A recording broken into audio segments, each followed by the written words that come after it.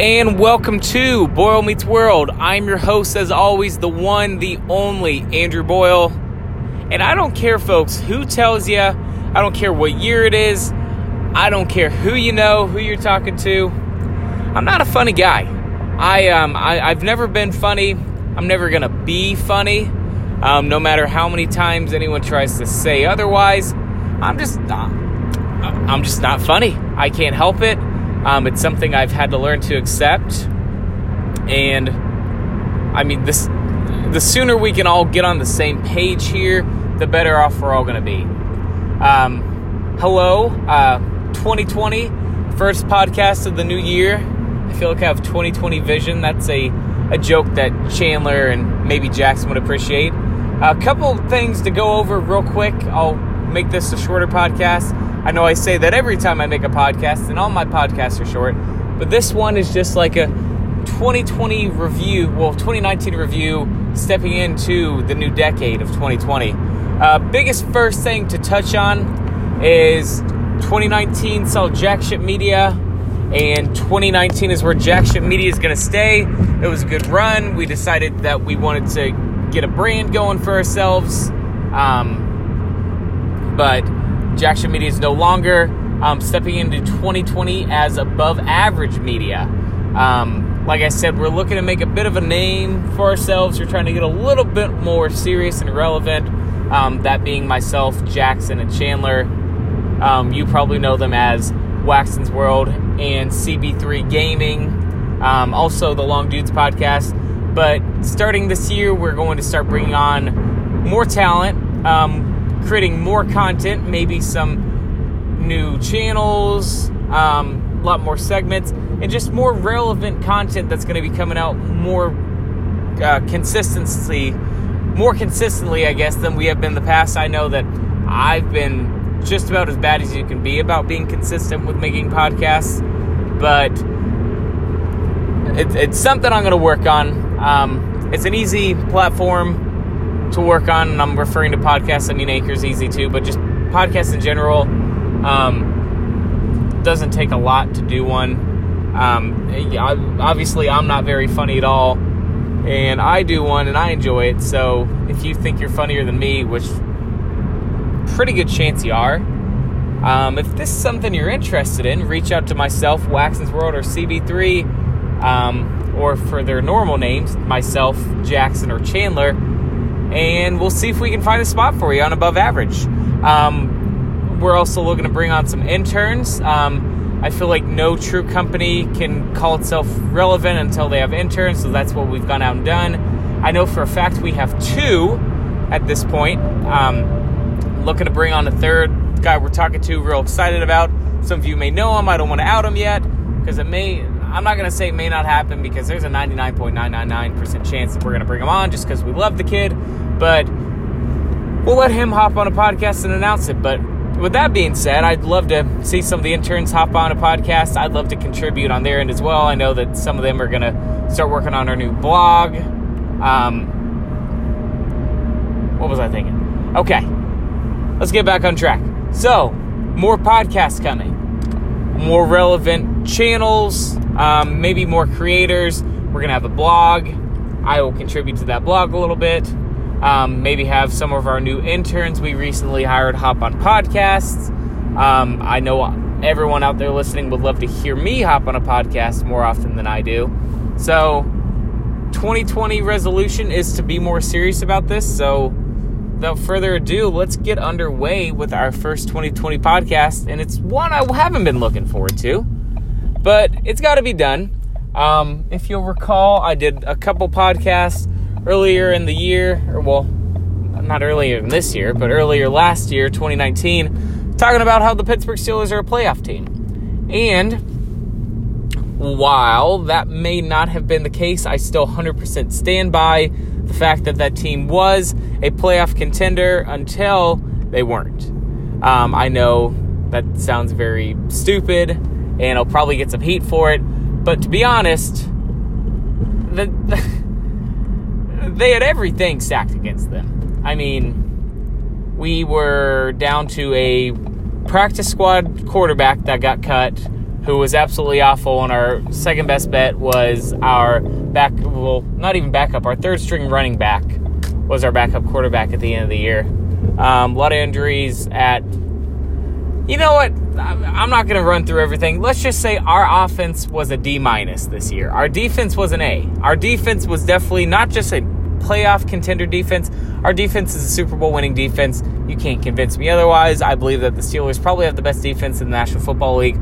Prove me wrong. But the offense, 1 through 11, starting at the quarterback, all the linemen, the running backs, the tight ends, the wide receivers, everyone was just putrid this year. And it started with the inconsistency at quarterback.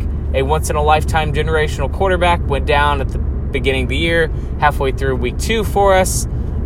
His backup came in, did swimmingly, got cheap shotted by Earl Thomas, who should be in prison right now for that cheap shot and almost killing Mason Rudolph. He never came back the same. Devlin Hodges, who was more of a social media gaffe because everyone was like, oh, Duck Hodges. I never hopped on the Duck Hodges train. I was happy they could win games for me, but I knew the kid wasn't serious.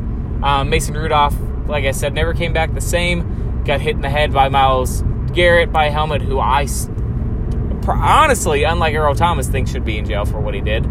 I don't think he should ever be allowed in the league again, but that's neither here nor there. But Mason Rudolph slumping. We go back to Devlin Hodges. We are 8-6. Given everything, I think 8-6 was more than any realistic Steelers fan, including myself, would have given us Week 14 going into New York to play the Jets, who are absolutely abysmal this year, lost to some terrible teams, including the Browns, who the Steelers own. So I figured that was an indication that we were in the driver's seat. We were in control of our own destiny. We had the number 6 wild card spot locked up.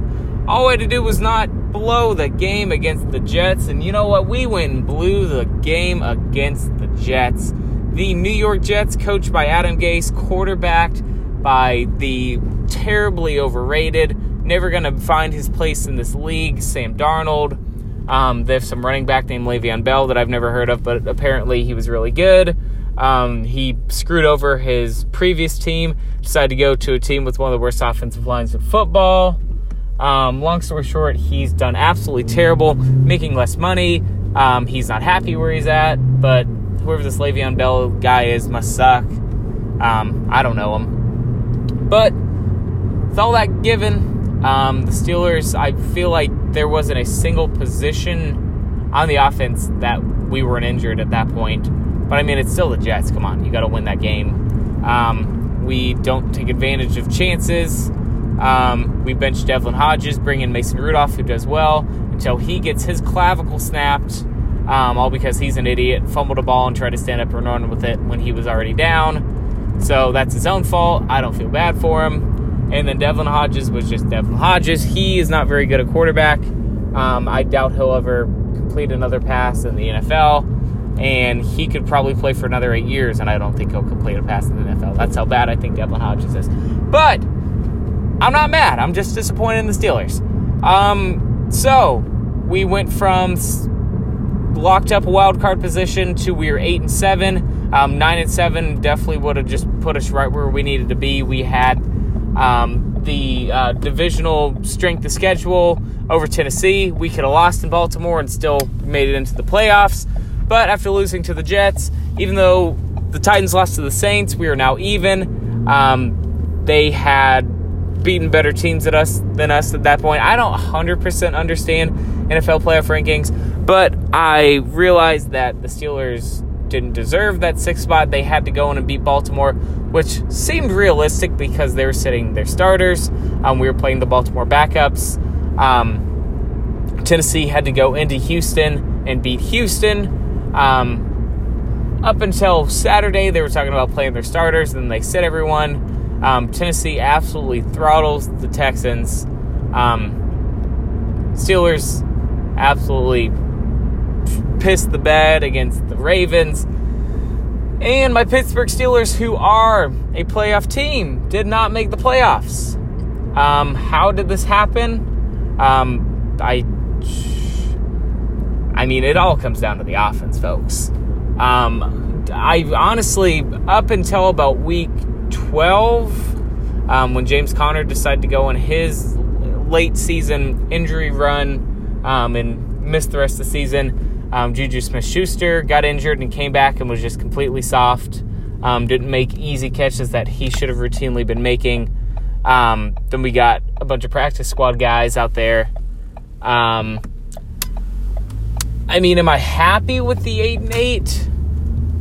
No, not really. I think it's a really good indicator that this team has a lot of people willing to give a lot of fight. I feel like if you would have told me the situation we would have been in all year at the start of the season, I would have told you 8-8 seemed kind of out of reach. So, I'm proud of the team in that regard, but, I still think this is a team that could have made the playoffs. I don't think we would have made a run in the playoffs. I feel like Tennessee is definitely the better team, but with that being said, I still think that the Steelers are a playoff team as they stand right now. Obviously, they aren't. Facts don't care about your feelings. Like I said, I'm going to get burned for this one. But I feel like it was just something I had to address. I figured I'd keep this one short. Who am I kidding? I keep all my podcasts short, but just had to address the situation. I know that I've been harping on the Pittsburgh Steelers are a playoff team. When it came to fruition and the situation was against me, I knew it was going to have to come sometime. I waited until, I don't know, I just felt like doing a podcast. But plenty more to come. Above Average Media, we are definitely looking to make a splash in the podcast game in 2020. And I hope you are willing to join us along for the ride because we'd love to have you. Thanks for listening here, and I'll see you in the next one.